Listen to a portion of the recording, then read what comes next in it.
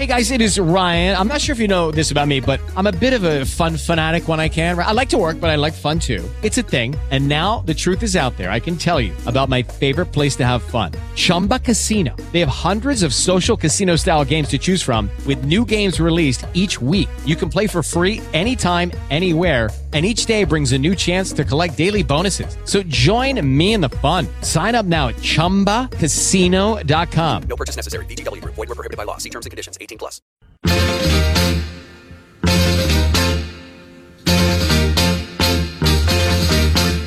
I'm Parx Casino.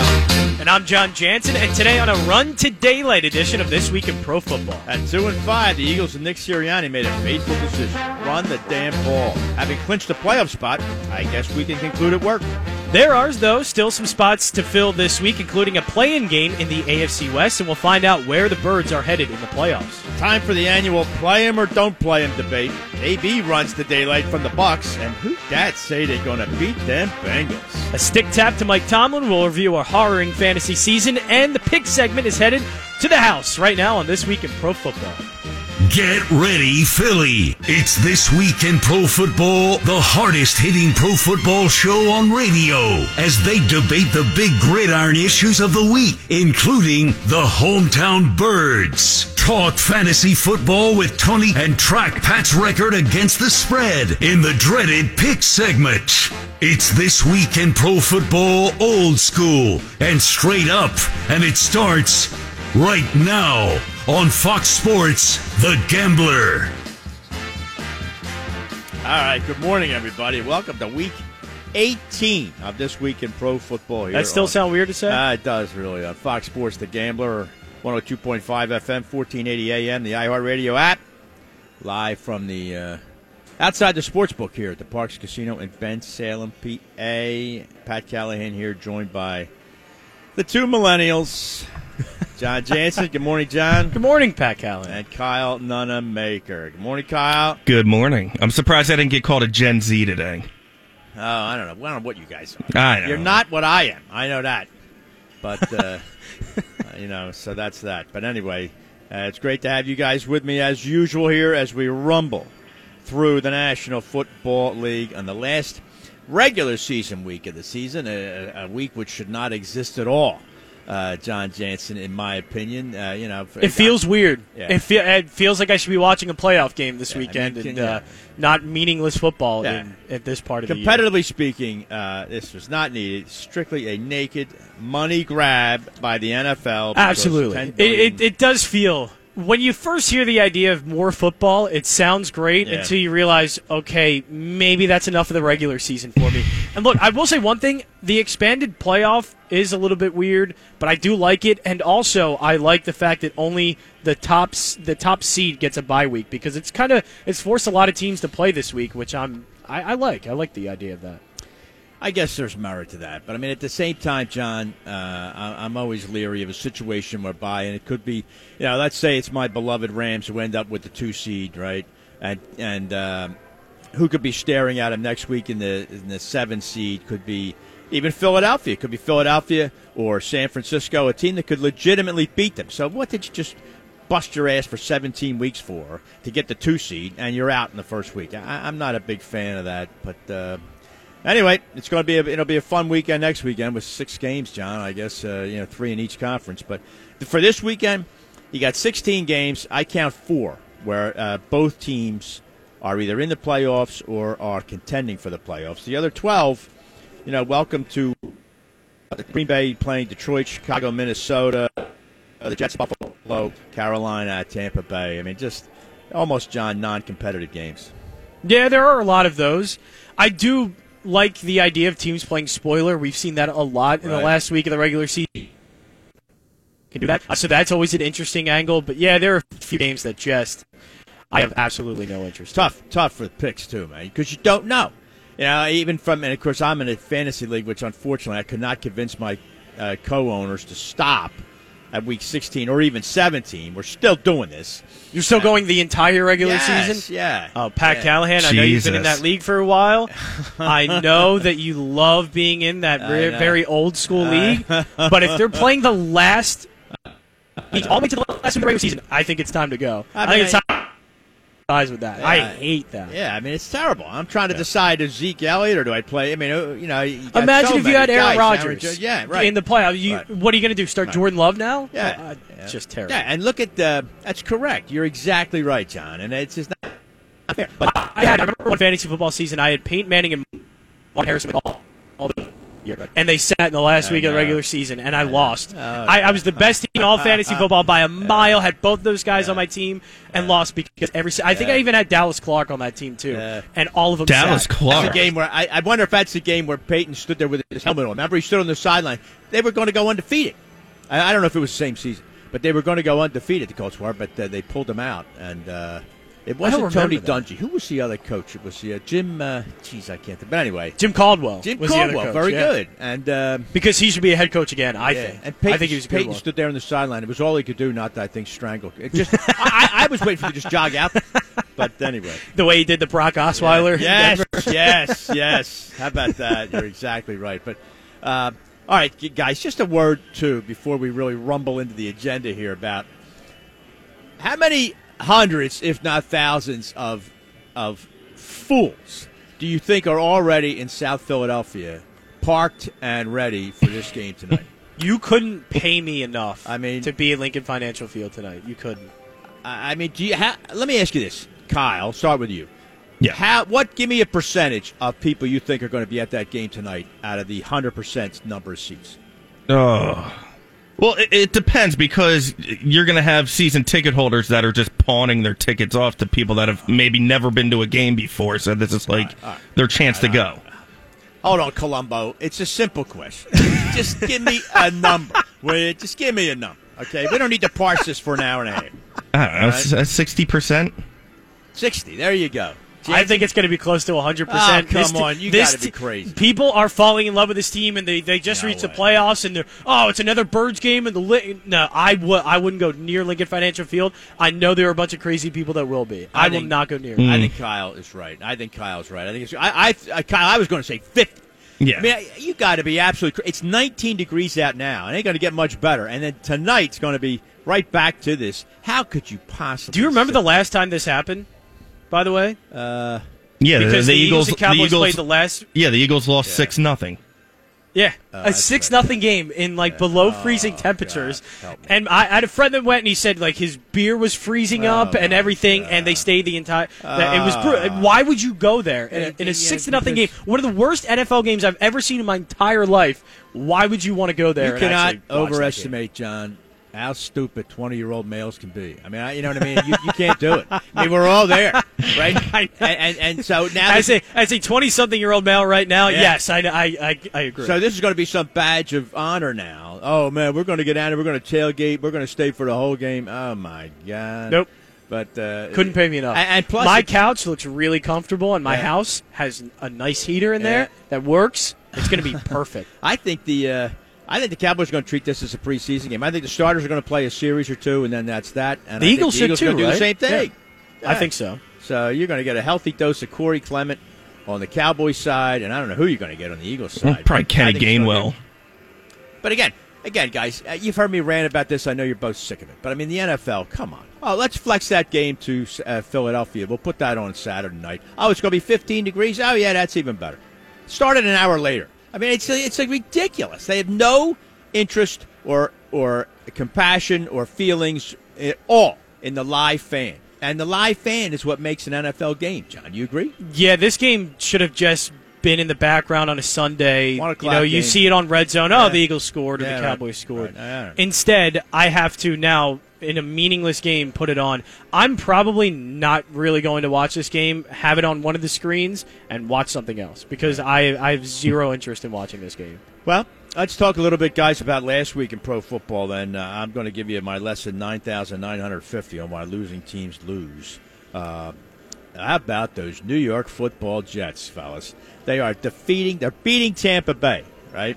It's 24-20. Tampa Bay has guys quitting during the game. It's 24-20. You got Tampa guys that are jogging off the field at halftime, and you have a fourth, and it's really, John, it was like a 1.5 at the 7-yard line of Tampa. I mean, you got Tom Brady. I mean, What are you doing? Kick the field goal, make it 27-20. This way you're guaranteed overtime if Brady does what we all know he's going to do. Instead, no, we're going to go for it. And then they get all bollocksed up in the play call. Totally. And Zach Wilson tries a quarterback sneak on a 1.5-yard fourth down. He loses a foot. And next thing you know, you lose the game. I mean, that's what losing teams do.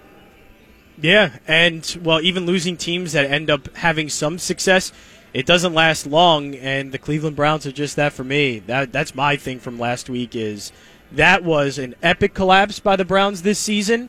I think Stefanski may have been a little bit overrated. I even fell in love with him last year. Baker Mayfield will not be a starting quarterback again for the Cleveland Browns and not in this league for quite a while. They just lost to a Pittsburgh team in which their quarterback couldn't throw the ball over 10 yards and probably can't make it 10 yards down past the line of scrimmage in about 30 seconds. I mean, they lost to that team and got beat bad by them. I tell you. That is an epic failure of a season from Cleveland. It is, and encapsulated just fine by the fact that their best player by leaps and bounds, Nick Chubb, isn't even on the field. Touched the ball 12 times. In a game where all you needed to do was pound him and pound him and pound him. It's to the point where people think Nick Chubb's not having a good season. The dude is third in rushing. He is averaging 5.5 yards per carry. One of the best in the league. This guy is one of the top 3 running backs in the league. But all of a sudden he's bad because Cleveland just decided not to use him. I will sign on to your observation totally. When we do this next week, we're going to do a season review, and I'm telling you, you're right. The Cleveland Browns will be down there as maybe the single biggest failure of 2021. Kyle, what did you see last week? I saw a Cowboys team that it proves my point that I can't trust them. They always falter in big games. This was a big game for seeding purposes. Yes, Dak Prescott's numbers look good, but for some reason, these games down the stretch that they need to win, they always just collapse. And there's just something missing with this Dallas team that they don't have that eye of the tiger when they need it.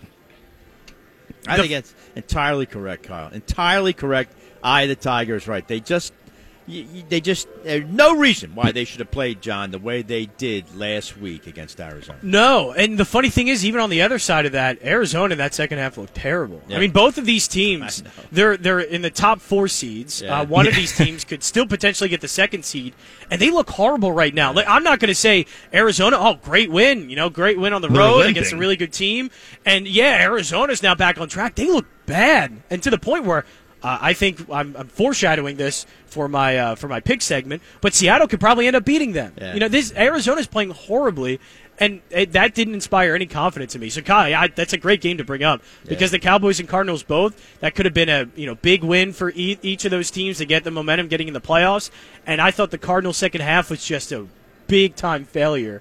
And they're right back where they were. All right, is this team really that good? I agree. I mean, and I'll tell you, Dak Prescott is quite the enigma. He really is. And Kyler Murray, same way. When Kyler Murray stays in the pocket, he's really not that great a quarterback. He has a nice touch. He can throw a nice ball. Lucky Land Casino, asking people, what's the weirdest place you've gotten lucky? Lucky? In line at the deli, I guess? Aha, in my dentist's office. More than once, actually. Do I have to say? Yes, you do. In the car before my kids' PTA meeting. Really? Yes. Excuse me, what's the weirdest place you've gotten lucky? I never win and tell. Well, there you have it. You can get lucky anywhere, playing at LuckyLandSlots.com. Play for free right now. Are you feeling lucky? No purchase necessary. Void where prohibited by law. 18+. Terms and conditions apply. See website for details. What if you could have a career where the opportunities are as vast as our nation, where it's not about mission statements, but a shared mission? At U.S. Customs and Border Protection, we go beyond to protect more than borders. From ship to shore, air to ground, cities to local communities, CBP agents and officers are keeping people safe. Join U.S. Customs and Border Protection and go beyond for something far greater than yourself. Learn more at cbp.gov/careers. But he's not nearly as fearsome as he is when he gets I do agree with that. I absolutely do. I don't think he's as prolific in the pocket, but I also still don't think Cliff Kingsbury has a great feel for play calling. He has a good scheme. He has, a great style that works in the NFL now, and Kyler Murray's great under center in this kind of system. But I think his feel for calling plays, he just seems so erratic, and sometimes it results in really random bad losses. This one, they were able to win, but that second half, again, very questionable play calling and decision making. I'm just not a big fan of Cliff Kingsbury. And I think we mentioned this a couple weeks ago, too. It's Kyler Murray that kind of bails out Cliff Kingsbury with all these miraculous broken plays that he can come up with. Imagine if he had Ben Roethlisberger back there. They'd probably have 2 wins. Without Hopkins, that's tough. I was just about to mention that. For Arizona. Is that a bigger loss than because obviously DeAndre so. Hopkins is a big deal, but we just thought this offense could kind of still make their way to winning games and doing well without him. But I think as we're seeing, they need that big playability from Hopkins because it bails them out more often. I agree, and we don't talk about it much because Arizona's one of the wastelands of the NFL. No one talks about what's going on in Arizona. But I mean, if Dallas had lost CeeDee Lamb, or Buffalo loses Stephon Diggs or something like that, people would be paying attention. But Arizona, nobody really focused on. One other observation from last week I just thought was interesting. Of course, as usual, it has to relate to me in order for it to be interesting. But I'm using Hunter Renfrow last week, and I see he catches a ball from Derek Carr, stumbles, gets up, scores a TD to give the Raiders a 7-point lead over the Colts. This is late in the game, guys, in the last 2 minutes. It was right at, I think, the 2-minute warning. And, no, they overturn it because, the Colts player's fingernail waved past his cleat. Just ridiculous overturn, but typical of the NFL. But it really, I will say that was a perfectly thrown ball by Derek Carr, too. When Derek Carr is on, that guy is extremely good. That's the truth, but he's not on enough. He's not. But maybe that is just the Raiders not being good because he's making Zay Jones look like a top flight wide receiver, and Zay Jones was just this outcast in Buffalo that was drafted in the second round and just thrown into the Raiders roster, and now all of a sudden he's getting 100-yard games. Hunter Renfrow is having a breakout year. Derek Carr is, I think, making the best out of what was a really bad situation this year. And look, the Raiders haven't drafted well for the most part in the last 3 or 4 years. The actual, though, the point I'm making is that when they overturned the call, it killed the Colts. Because had they let the touchdown stand, the Colts would have gotten the ball back with 2 minutes to go and a chance to tie the game. When they overturned it, the Raiders then got the ball back, but it was at about the 20-yard line of the Colts. The Colts were out of timeouts. I know. How about that for a way to change the game? So by taking points off the board for the Raiders, it killed the game for the Colts. But anyway. Colts shouldn't have been in that position anyway. That's a very bad loss. You guys talking about what like Dallas and the way they played last week in a game they really, really needed for that 2 seed. Look how the Colts coughed that one up. It cost themselves a shot at the division title. And oh my God, if the Titans get Derrick Henry back, boy oh boy, how about that? Ooh, he's designated to return. Yeah, I know. That team becomes an entirely different team when that monster is in the backfield. So that's going to be very interesting. The ante gets up significantly in the AFC when he returns, especially they end up with the number 1 seed, which I guess they're going to, right, John? I mean, they currently hold the number 1 seed. If they win tomorrow, if they win tomorrow, no matter what Kansas City does, they're at Houston. So. All right, look, guys, it's a weekend football-a-palooza is what we were talking about, and I say that because even though the games are not that great, they're all over the TV screen. John mentioned at the outset here, we got 2 games today. Are you guys excited? Kansas City at Denver. That line keeps going up here. I think the Chefs are going to be like 14 by the time I will be tuning in for that one because the Chiefs do need to win, but I have a feeling I will be done paying attention to it at halftime. Mm-hmm. I think that's going to be a big-time blowout. Yeah, so do I. I think so. I don't know what the These 2 is. games, I mean, could they have put 2 just worse games? Yeah, this sucks. I talked about it, though. If you're going to give us bad teams, give us Pittsburgh, Baltimore on Saturday. Yeah. Does it mean a lot for the playoffs? No, but at least it's Pittsburgh, Baltimore. We're likely going to get the starters. Yeah. But games like this, Denver's done. Denver's been cooked for weeks. Drew Lock should not be an NFL quarterback. He should be playing in the USFL when that resurrects this. It's not a bad point, year. John, really. Pittsburgh, Baltimore, say New Orleans, Atlanta. I mean, even though... Perfect! Again, but you're right, because they would have been two rivalry games, competitive games. Exactly. It would have been fun. Yeah. And on a Sunday, Pittsburgh, Baltimore gets lost in the hoopla of these teams making the playoffs. Right. But you give us 2 games where one's going to be a huge blowout and the other one is absolutely meaningless. And tomorrow, both networks are showing doubleheaders, so you're going to have like 4 games on. If you're not a red zone guy, you're still going to get 4 games. I can't remember the last time a non-Eagles game that I've watched Fox or CBS. I know the commercials drive me crazy, but still, it does. You got Sunday. We're going to get at 4:25 Rams and Niners. That is a colossal I need Scott game. Hansen yelling at me fantasy scores while highlights are playing. I cannot take that guy. And why am I the only guy on the planet Earth who thinks Scott I was Hansen, just about to say you're the only person on planet Earth I've ever heard criticize Scott Hansen. Well, I think he's how great. could you guys like him? He will not shut up. I am watching the game, Scott. I'm watching. I don't need you telling me that Kyler Murray's rolling out. I can see him rolling out. I think he does a good job, though, of bringing because you're sometimes going into a game sort of blind, and he does a good enough job of giving you context. This of how they just got there, happened in the Cleveland-Pittsburgh game. I know. Yeah. This just happened. Well, let me just watch it That was happen. really good, will you, Kyle. Scott? Thank you. Oh, my God. Maybe Kyle should be the new Red Zone host. Yeah. Nah. Maybe that's Could in your be. future, Could Kyle. be, Kyle. Could be you. No, if I had to Could do that, be I'd you. have to pee every 5 minutes. It would be like a mental thing. I don't know how that guy goes to the bathroom. 7 hours of commercial-free football. The guy doesn't move. Yeah. Oh, that is the greatest sound in the world. Anytime I hear Scott Hansen yell at me 7 hours of commercial-free football, I am strapped in for a good time. I have my Red Zone countdown on the TV right now. I'm ready. I like Red Zone. I love it, but not because of the fantasy. I like it because there's no commercials. But I'm sorry. You don't need him at all. You don't need anybody in that seat. Just keep switching. I can figure out who the hell's playing. God almighty. I mean, it takes me 1/2 a second to figure out who's playing, down a distance, what the situation is. I don't need that goof talk show host. He's a funny guy, too, I think. No, that makes a big difference to me, John. Thanks, pal. Anyway, we have a couple minutes, Didn't guys. think we were going to go on a Scott Hansen rant I know. today. See, off I go. Week 18, that's what it'll do to you. So, give me some. Do either of you two guys, are either of you two in the Antonio Brown camp after that episode of last week and all of the revelations that came out this week, in which Brown fired back and threw Tom Brady and Bruce Arians under the bus? Do you guys have any kind of observation that says maybe Brown was right here? No. Because even if he did have any merit or any ground to be in this state where he doesn't agree with what the Bucs did, the way he handled it was absolutely childish. So I can't say, well, yeah, he has a right to do that, but to go on that tirade like he did, no. And then to be missing, if you really want to prove a point, go ahead into those appointments and go check out, go get your ankle checked out. Go make an effort to prove to them, like, hey, I was injured, you guys were wrong, but instead, all he's doing now is going on podcasts and being like, Tom Brady's not my boy. I don't like Tom Brady. Like, imagine that. Come on, man. Like, you got to be kidding me. And it's not even just, it's like, dude, you're not helping yourself out at all. Even, again, if you had ground to stand on, you're just complete. It's crumbling below you, and it's all your fault.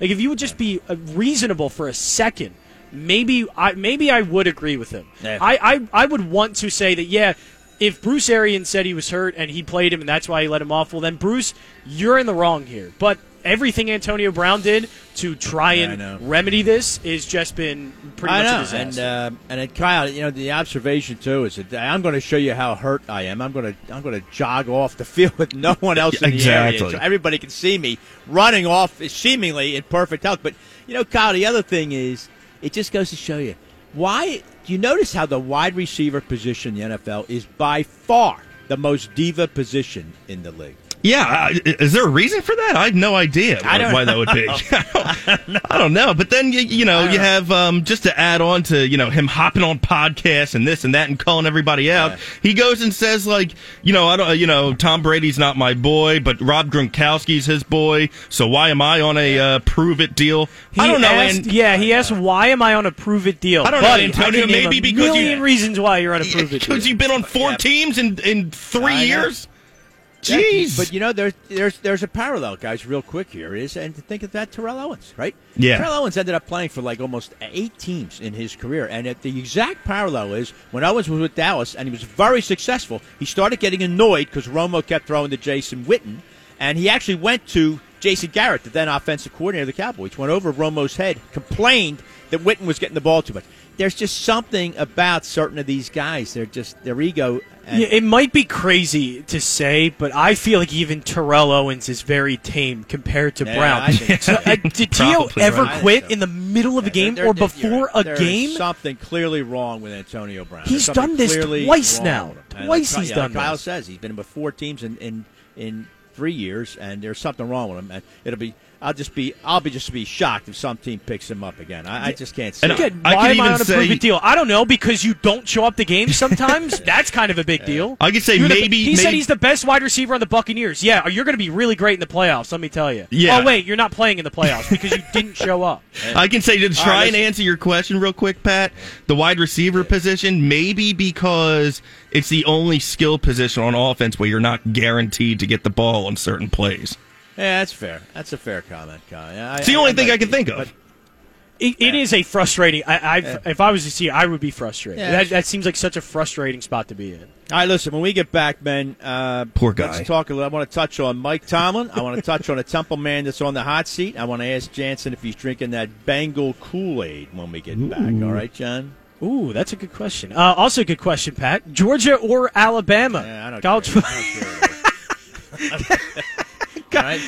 Next question. The college football championship is almost here, and the good thing is pro football playoffs aren't far behind as well. So the Parx Sportsbook app is the only app I recommend for all of your football needs. It's safe, and it's extremely easy to use. And you can bet on more than just the score, too. Bet on player performances, same-game parlays, and more. New customers make your first bet risk-free up to $500, and that risk-free bet could be on the national championship game at the moment. Georgia is still a 3-point favorite against Alabama. I guess everybody is kind of riding the Bulldog wave after a huge win against Michigan. So, again, Georgia laying the 3. You can bet on them. Risk-free bet up to $500 for new customers. Just download in the App Store. Click parxcasino.com/PA. Use the promo code MONEY. Risk-free bet refunded. Inside credit. The website has all the details. The Parx Sportsbook app. It's game time. Must be 21 and in Pennsylvania. Gambling problem? Call 1-800-GAMBLER. Are the Bengals? Am I drinking the Bengals Kool-Aid? We'll find out next here on This Week in Pro Football on The Gambler, presented by Cure Auto Insurance. All right, welcome back here. Callahan, Jansen, Nunnamaker here This Week in Pro Football. Live from the Parx Casino, 102.5 FM, 1480 AM, the iHeartRadio app. We were just ruminating during the break there. There's lots of divas in the National Football. Lucky Land Casino, asking people, what's the weirdest place you've gotten lucky? Lucky? In line at the deli, I guess? Aha, in my dentist's office. More than once, actually. Do I have to say? Yes, you do. In the car before my kids' PTA meeting. Really? Yes. Excuse me, what's the weirdest place you've gotten lucky? I never win and tell. Well, there you have it. You can get lucky anywhere, playing at LuckyLandSlots.com. Play for free right now. Are you feeling lucky? No purchase necessary. Void where prohibited by law. 18+. Terms and conditions apply. See website for details. Well, like Aaron Rodgers gets himself into a Twitter spat with MVP voter, like a member of the media, and that guy apologized. I just want to tell Aaron Rodgers, we get it, man. Yeah, we understand where you're coming from. You said it a million times now. We get it. Yeah. We understand. We know. Please stop talking. Yes, we know you're the James Bond of the NFL, Aaron. We all get it. Okay. Was there any argument? You just didn't want to hear from two people more than that reporter and Aaron Rodgers. I'm like, I hate both of you. Please stop talking. Just a word, guys, about Mike Tomlin. The win Monday over the Browns, which was so eloquently described by Jon Jansen, means all 15 years that Mike Tomlin has coached the Pittsburgh Steelers, he has not had a losing record. I mean, that is an incredible run by Mike Tomlin. He's 161-93. Not that great in the postseason, 8-8. But you know what? When you're in the postseason, you're playing really good teams. So, when you're dragging along Ben Roethlisberger's corpse for 5 seasons, you're going to have some problems. But you got to really give a stick tap to this guy. I mean, that is an incredible job by Tomlin to go 15 years. And really, if you think about it, John, how many teams is that? You know what I mean? Like in terms of your core, that's got to be at least 3. You know what I mean? Where you're turning the roster over. Yeah, exactly. And yet he has managed to always have them in the December conversation. I know we don't like to put any Coach of the Year candidates in who aren't going to make the playoffs. There is no way possible Pittsburgh should have been an 8-9 win team. Yeah. None. Absolutely. They have a quarterback that legitimately can't throw the ball past 20 yards. He can't move. He trips over his own feet more often than not now. and he got that team to win 8-9 games. Yeah. That is unbelievable. And if you had any doubts of Mike Tomlin as a head coach, why? I don't get it. This dude has proven time and time again. Yeah. He is, if not, one of the best coaches in the NFL right now. Yeah. He's a top 5 head coach to me. I don't care about Sean McVay. I don't care about Kyle Shanahan. I don't care about all these new guys. Mike Tomlin has been steady, and he's been doing it with a quarterback that probably should have retired, again, like 5 years ago. It is remarkable what he did with this team. Absolutely remarkable. Pittsburgh Steelers have had 3 head coaches since 1969. 3.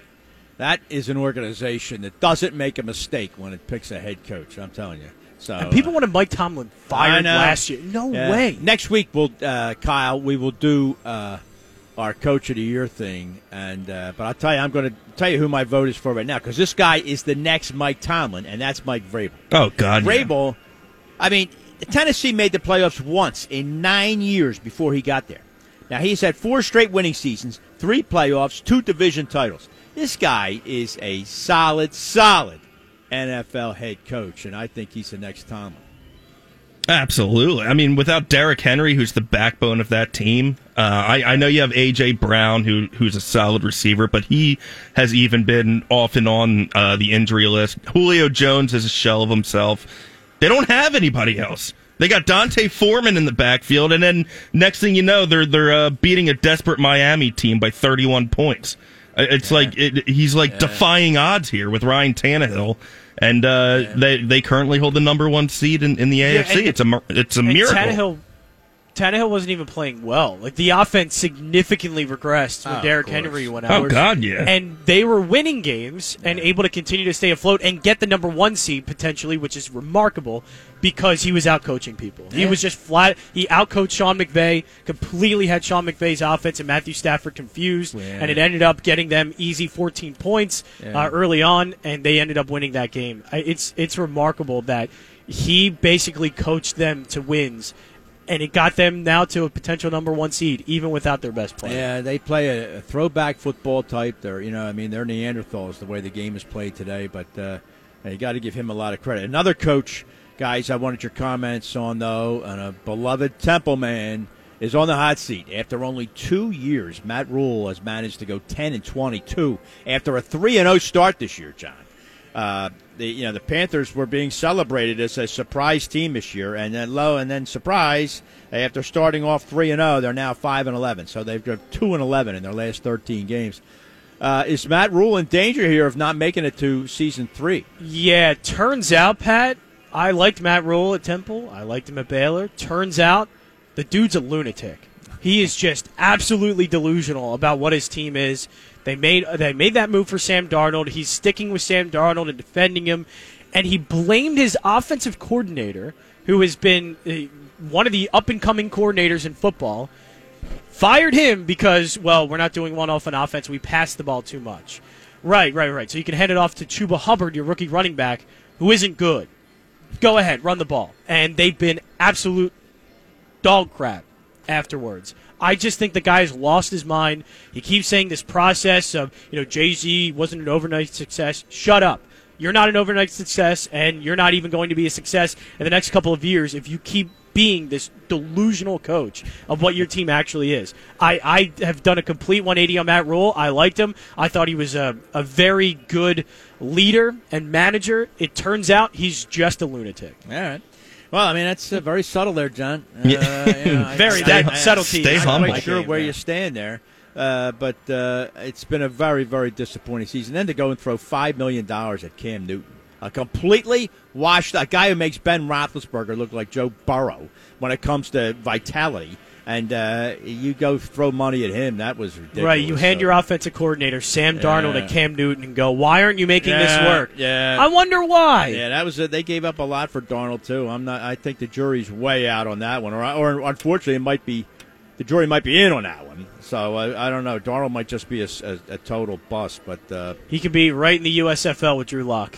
And then you have Joe Judge, a bizarro press conference where he lays down that guy. He lays down a total marker about how we're making serious gains here, and we're building. And guys are calling me up saying, "Can I come back to the Giants?" Yeah, I'm sure that phone just won't stop ringing. I'm sure of that. You know what's funny about it? Their owner listens to all of that and goes, know. "I love that guy. I'm keeping him around." Yeah, there's another Pro Bowler on the phone, Coach, wants to come back and play for you. Yeah, I'm sure they are. I heard Brady wants out of Tampa and wants to come to the Giants. Come to the Giants. Can't wait to throw to Evan Ingram and Kadarius Toney. The pressure that is on these 32 guys, that's why, again, back to Tomlin, it just goes to show you what a great coach he is. And the pressure can just destroy you. But how, if you're the Giants owner, how can a guy that's a billionaire, makes all this money, makes great decisions in his life to get him in that position, and that same dude thinks that Joe Judge is the next Bill Belichick? Well, how does that happen?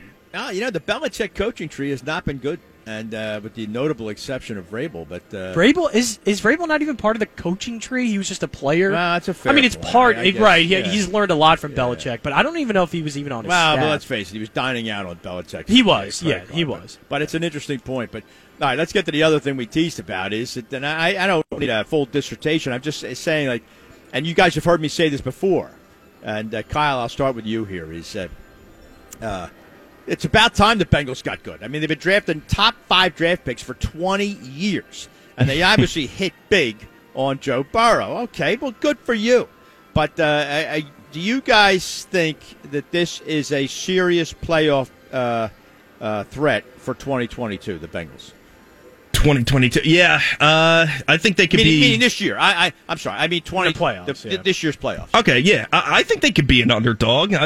They are getting hot at the right time. I know they've kind of been like that Jekyll and Hyde team all year, but now it seems like they're really getting it together. Joe Burrow and Jamar Chase are, picking up right where they left off at LSU. And Joe Burrow is playing out of his damn mind. So if he stays hot like that, anything's possible. I mean, look what they did against Kansas City last week. That was a gutsy performance against the best quarterback in football. So I think anything's possible with this team right now. Jansen, are you drinking it? No.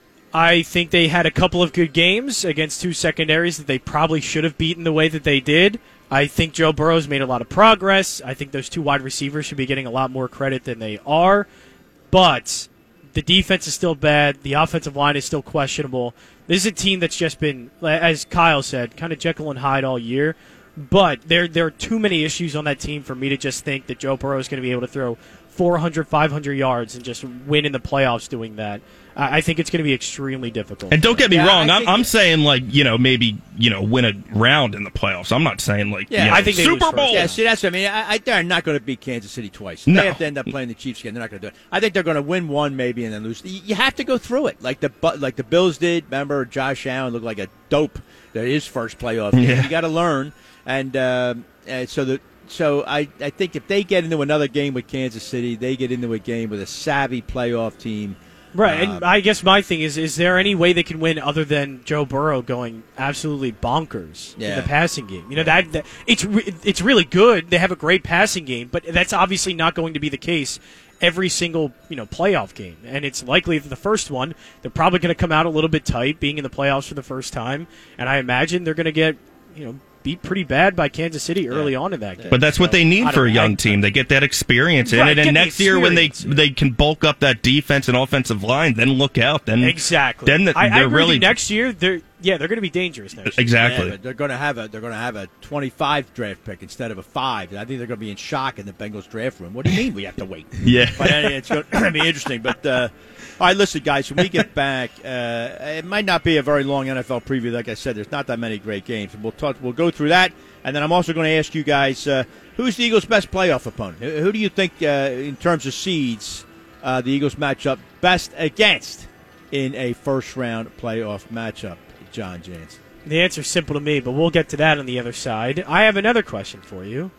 It's the same one, actually. Georgia or Alabama, Pat Callahan? I know you don't care about it. I care about it, and maybe those in the Parx Sportsbook app do. SEC game of the week. Next question. The college football championship is almost here, and pro football playoffs aren't far behind as well. The Parx Sportsbook app is the only place I recommend for all of your football needs. It's safe, and it's extremely easy to use as well. And you can bet on more than just the score, too. Bet on player performances.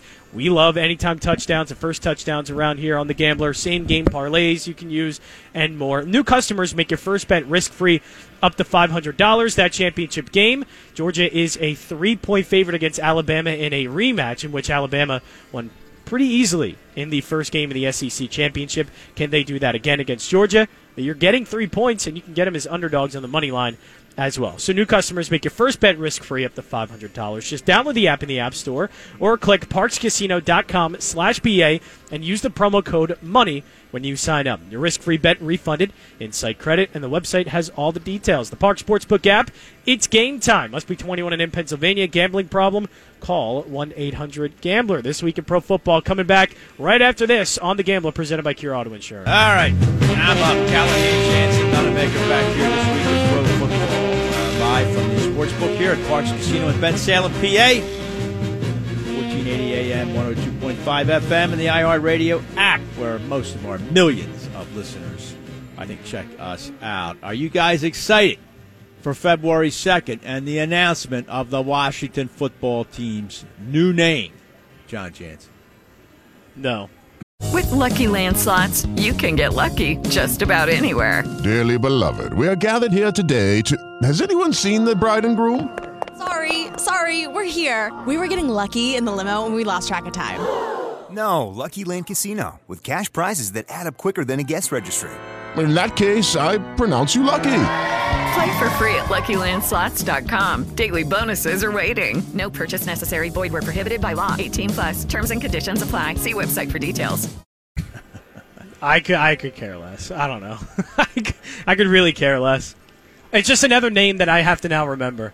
I'm still calling the Las Vegas Raiders Oakland Raiders, and I still call the Chargers the San Diego Chargers. Yeah, I know. But so I'm never going to get it. It's incredible, Kyle, how like I'm on Twitter, tweeting my nonsense about the NFL, and people posting, like, the Redskins. Oh, here, listen to me, the Redskins. The Washington team. Isn't that funny? The Washington team held a, they did some remote or virtual thing where they were talking about the new name, right? And they show, being cute and kitschy about this February 2nd reveal. They show Ron Rivera being handed the helmet of the new team, right? He thinks people are going to love it. Well, the thing was that people actually, it was like a Zapruder film. People are actually posting on Twitter. Well, you can see in the reflection of the window behind Rivera, you can see a little bit of a logo, and it's a W, and it looks like there's a Washington monument in it. So my vote is it's the Commander. I mean, they go crazy for this stuff. Who cares? And I know, but it's going to be either Commanders or Admirals. It's going to be the same. It's going to be the same uniforms. They're just going to slap a logo where the numbers were on the helmet. And they're just going to slap a big W on the helmet. Well, Who cares? That's a clever logo. I can't stand. How about they focus on fixing their stadium? How about they do that instead of worrying about their team name, Mr. Snyder? Well, yeah, I don't care about a team name for a franchise that shouldn't exist. Because anymore. one makes money and the other costs money. That's why. Exactly. That's the answer. Daniel doesn't have enough money. He doesn't have enough money. Worst owner. Daniel Snyder. Yes. Well, Washington, they're usually so blasé a team they never have to worry about fans leaning over the railing. That's true. To get a look at anybody. It's the first time that Gates has been tested in years. That's right. All right, let's do a quick NFL preview, guys, presented by M&T Bank. Give me my music here. We're only going to talk about a few games because many of them, we've already disparaged Kansas City, Denver, the Eagles game tonight. God forbid people sitting in that cold. God almighty. Cincinnati, Cleveland, the Bengals have already announced they're not playing anybody.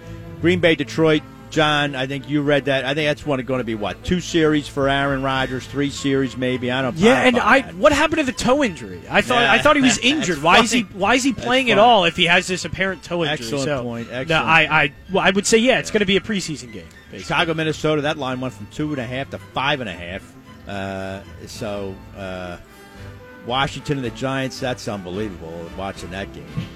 But how about Pittsburgh, Baltimore? John mentioned this a few minutes ago as being a very competitive game. Both teams have like a 1 in a billion shot to make the playoffs. I know, isn't that kind of unbelievable? Both teams still have a chance, quote unquote, to make the playoffs. I know. But so I think this is always a tough game, John. Yeah, it is, and It's the last one that Ben Roethlisberger is going to be involved in, so it's something that, I will be tuning into, or at least be happy to see a red zone highlight whenever it shows up. But, it is good to see, the last Ben Roethlisberger game against the Baltimore Ravens. Yeah. I thought that was funny Monday night, Hal, when Najee Harris, he should have taken a knee, but I'm glad he did. Just go score a touchdown. That's what you're paid to do. Go do it. But Roethlisberger, you can see, clearly wanted that adulation. What, is there a werewolf loose in this place? Yeah, what was that? I heard that. I don't know. The sounds you hear from Parx Casino. But anyway, one of these lovely slot machines. Roethlisberger wanted the that last-minute adulation, and he wasn't going to get it if Baker didn't oblige with another pick, which he did. That's the one time you could actually count on Baker. How about that? That is true, but that should be a competitive game. No Lamar Jackson. Boy, what an off year for Lamar Jackson. Huh? It's just not happening yet for Lamar Jackson after, 4 years? Yeah, and it just seemed like the beginning of the season was just the foreshadowing of it. The team just couldn't stay healthy in general. It wasn't even just Lamar. Like, Lamar was part of it, right. But the entire team just couldn't stay half healthy. Of their teams on IR. The COVID list. Yeah, it was just one of those years that you just kind of had to go, all right, well, lost year, kind of give up on it and just get ready for next year. But yeah, it just could never stay healthy, Lamar Jackson and the Ravens. Excellent point. The major game, I think, there's two major games on Sunday, both out west. The 49ers have to win. Well, they don't have to, but if the Saints win, which you would expect they would, even though I think Atlanta's going to give them a good game. But if the Saints win, the 49ers have to win to make the playoffs. They've beaten the Rams, John, 5 straight times. I have a gut feel about this game. What are your thoughts on 49ers at Rams? Can Matthew Stafford, in a big game against a secondary he should be able to throw the ball with ease against, can he finally put a game together in a meaningful big game? I think that's going to be huge because they need to win, too, obviously, to take the NFC West. So they have a lot to play for as well. Can Matthew Stafford, live up to expectations, live up to the hype, and actually deliver in a big game? I think that's kind of important to see before the playoffs come around. Yeah, I don't know, Kyle. It's true what John says about Stafford. He's had a good year, and take last week, he throws 2 terrible picks again, but then... that pick 6 was disgusting. I know, but in the fourth quarter, he's 11 for 11. Yeah. So, I mean, the most Matthew Stafford thing ever. Yeah. I tweeted this, too. He's simultaneously the best and worst quarterback in the NFL. Yeah, I think... but boy, oh boy, I just think I myself, Kyle, I think the Rams are going to smash the 49ers tomorrow because you just can't keep losing to this team. You've got to punch them in the mouth. I think they do it tomorrow. What do you think? Ooh, I think I'm on the other side of this. First of all, Stafford his last 3 games, 5 TDs, 6 picks. I mean that's about right for this time of year.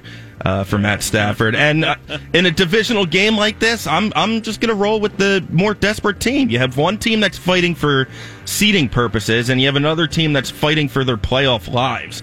And I think San Francisco is on more of an upswing than the Rams are. I'm actually surprised the Rams are a 5-point favorite. I think San Francisco can win this game outright. All right. Well, that's going to be obviously that's going to be a big game. That's a big game there. And the Rams got to play it well because they might face this team again a week from now. Yeah. So, I mean, you just can't keep letting them beat you over the head. The other big game, obviously, is the play-in game Sunday night. The Chargers at Vegas. The winner is in. I know there's an idiot scenario people were buzzing about all week long about how if the Colts were to lose to Jacksonville, which they're not going to do, these two teams could actually take a knee the whole game, and both of them would get in. So I'm sure the NFL has minded them that, guys, you're not going to do that. I would love if that happened. Yeah, oh, my God. But anyway, no way 2 head coaches would trust each other enough for that. I think that Vegas is going to win this game. I've been down on Derek Carr and the Raiders all season long, but you got to give them credit. 3 wins to stay in it, including a huge win last week in Indianapolis. I think I don't trust the Chargers. The Chargers have every bit as bad a big game legacy as the Rams do or the Raiders do. I think the Raiders are going to win this game. Yeah, I agree with you. It's not as much as I think the Raiders are good. I think they have their issues, and obviously they've had a lot to go through this season. I still don't think they're great, but it's more the Chargers. I don't trust them. But it's, Justin Herbert can do so well against the Raiders, and he matches up well against their zone defense. That's great. Justin Herbert's been fantastic all season long. It has not always translated to wins, though. The rest of this team around him sometimes isn't good, and their defense is terrible. So, I just think the Chargers, they're really hard to trust in a spot like this, especially the fact that they're laying 3 on the road like that. I don't know. Ooh. Yeah. Talk about a Jekyll and Hyde team with Cincinnati. That's exactly what the Chargers are. Right, they are. But it's really tough because I'm looking at the Raiders have problems putting points up, at least in the last 5 weeks. They put up 15, 9, 16, 17, and 23. And I think if they want to win this game... There you go, 23. Yeah, 20. Oh, yeah, absolutely. That's fantastic. I think they're going to have to really win in a shootout here because I do like the Chargers to put up points. Now, whether they give up the same amount of points, I don't know. But I think their offense is way more lethal than the Raiders. I like the Chargers to win in a high-scoring game here. All right, since 2015, the home team in the last primetime game of the year has gone 0-5. What do you think of that, John? Do you attribute any significance to that before this werewolf tears your throat out? No, but that's an interesting stat, though. I did not know that. Yes. Are they trying to give us a hint? Is it the Washington Werewolves? Is that where we're going with here? I don't know. It was supposed to be the Red Wolves. No, they eliminated Red Wolves. Yeah. They claimed they had trademark issues. That's nuts. Jesus. Trademark issues with who? Trademark. I don't know. I guess there's a team somewhere in a high school team in No, they Iowa didn't have called trademark the Red Wolves. issues. They just didn't want to put up any They money. had trademark issues for 90 years with a team called the Redskins. They managed to figure that out. But anyway, how about, guys, we just take a minute here and let's talk about, we have a few minutes left here. Jon Jansen, the Eagles at the 7th seed or 6th seed, it doesn't really matter. They're going to play either the Rams, the Buccaneers, or the Cowboys. Who is their best matchup? None. I hate to say it, but maybe the Cowboys just because they're out of sync. Yeah. But the Cowboys still match up really well against the Eagles. Micah Parsons is a cheat code that, Jalen Hurts can run the ball and he's so great. Micah Parsons is the one guy that Jalen Hurts can't get away from. And that's a bad matchup for them. And also, no matter how bad Dak Prescott is, we've seen with this Eagles scheme, they like to play back, bend don't break. But if they do that against the Cowboys, they're going to end up giving up a lot of yards and a lot of points. So, no, I just don't think they match up well against any one of those teams. But it would, to me, by default, would be Dallas just because of the way they're playing right now. Kyle, I wouldn't give them much of a chance, though. I mean, Kyle, my answer to John said he don't think they have a chance against much. I think they have a good chance to beat Dallas just because of familiarity. And as John said, they're such an enigma, the Cowboys are. The one team they cannot beat is Tampa. You're not going to beat Tampa, I don't think, in Tampa in round one. I mean, I think they have a puncher's chance against the other two. What do you think? Yeah, I mean, obviously, I don't think they're going to beat any of these teams, but a puncher's chance against Dallas, because if Dallas does get that 2 seed, that means they will have beaten Philly twice this year, and beating a division rival 3 times in 1 year is just simply ridiculously hard to do. They didn't just beat the Eagles in that first game, though. That wasn't just they beat them. Yeah, they beat them down. They beat them down. Crushed them. But this is a different Eagles team now. Matchup. It is a different Eagles team. What, they run the ball 5 times in that first game against the Dallas? They couldn't do anything in that first game. It doesn't matter if they ran the ball 40 times. I mean, I'm desperate here. I'm desperate here, looking for answers on how the Eagles can get past the wild card round. Yeah.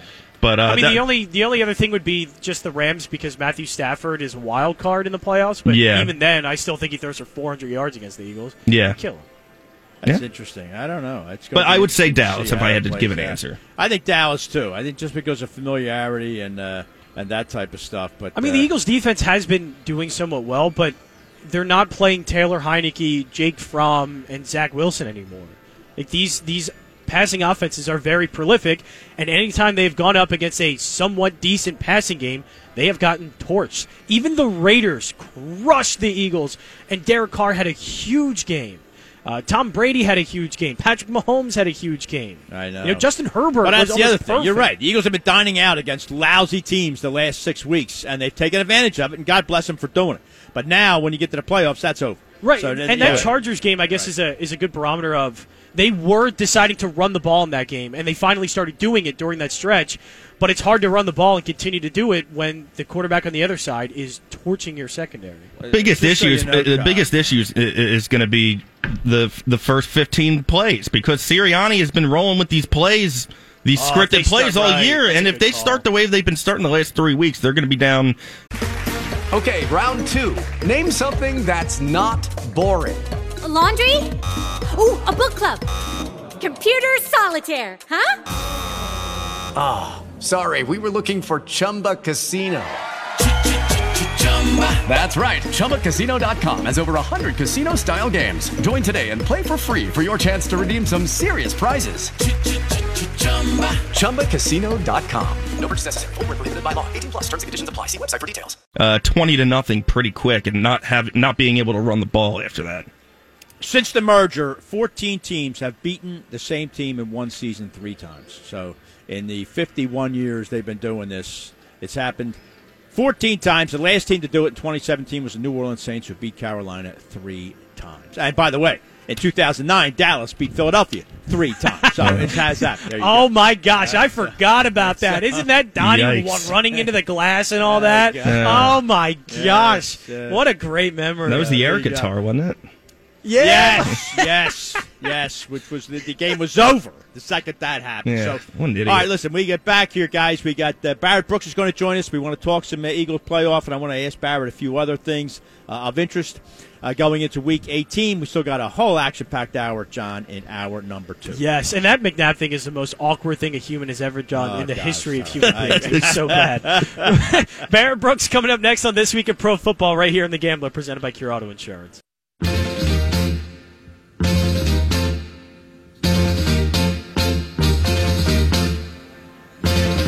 All right, welcome to hour number 2 This Week in Pro Football. Callahan and Nunnamaker and Jansen.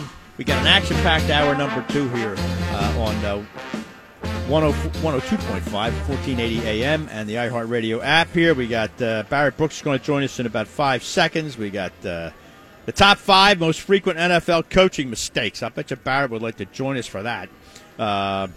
Hey, he's played in Detroit. He's probably seen a mistake or two. A little fantasy football. And we want to do a little history of 21st century playoffs by seed. I think you guys will find that interesting. And then, of course, the dreaded pick segment. Let's bring on, of course, a Super Bowl champion, longtime Philadelphia Eagle, Pittsburgh Steelers, Detroit Lion, from NBC Sports Philly, Barrett Brooks. Good morning, Barrett. Good morning, gentlemen. Good morning. How's it going today? All right. I hope you're nice and warm today. Or are you down there tailgating already, Barrett, before 12, 13 hours before a kickoff? No, not today. I'm anxious to make that trek down to the stadium, though. I'll be inside the Wells Fargo Center doing pre- and post-game show. But, hey, I'll tell you what, man, this is still Dallas week, and I think a lot of us have forgotten this is Dallas week, man. We got to get our heads straight. All right. Well, let me start, and you can certainly answer within the confines of tonight's game, Barrett. But I'm asking even a more general question: is you get to this last week of the season, what are your thoughts as an ex-player or even as a potential NFL coach about playing starters? If you absolutely don't need to win to get in, how do you feel about playing starters in a game like the one tonight? Well, I'll tell you what, Pat. I've been in a situation where we rested players going into a game, and we lost.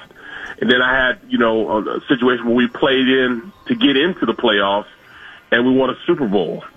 So, I mean, just from a personal standpoint of what I see, you need to have that momentum going into the playoffs. I understand you want to rest and you don't want to go out there and have a player get, hurt for something stupid. But, that's what we do. As a player, you play football. You really don't care about all the extra stuff.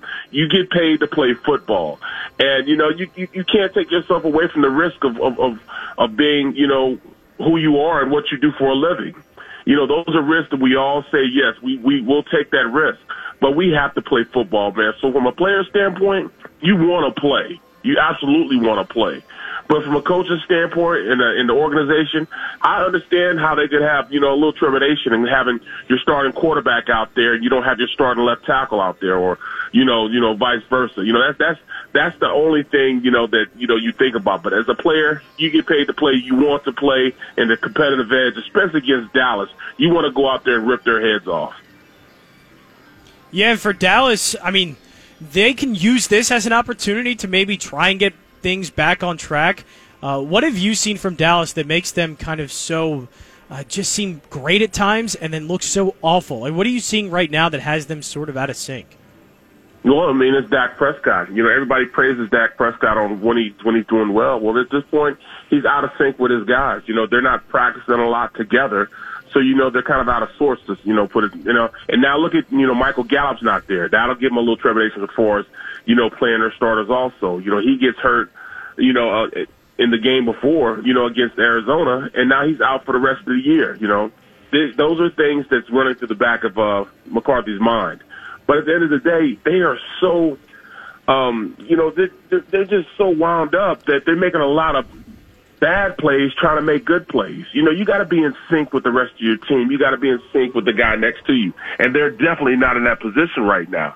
I don't think they believe necessarily in what their offensive coordinator is doing. Even though he was talked about as far as the next, big head coaching type of thing, he hasn't done anything the past couple of weeks because the team is not in a position where they're playing in sync with each other. So, I mean, it's hard for you to go out there and think you can turn it on and turn it off. And I thought Dallas, they tried to be that type of team, but they're not.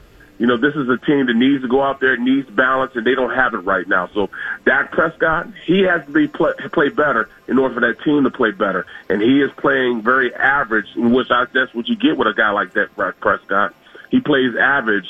Hence, that's why, they're going through what they're going through as far as the offensive side of the ball. So, Barrett, sticking with tonight's game with the Eagles and Cowboys, we all know there's no implications here. It's really a meaningless game.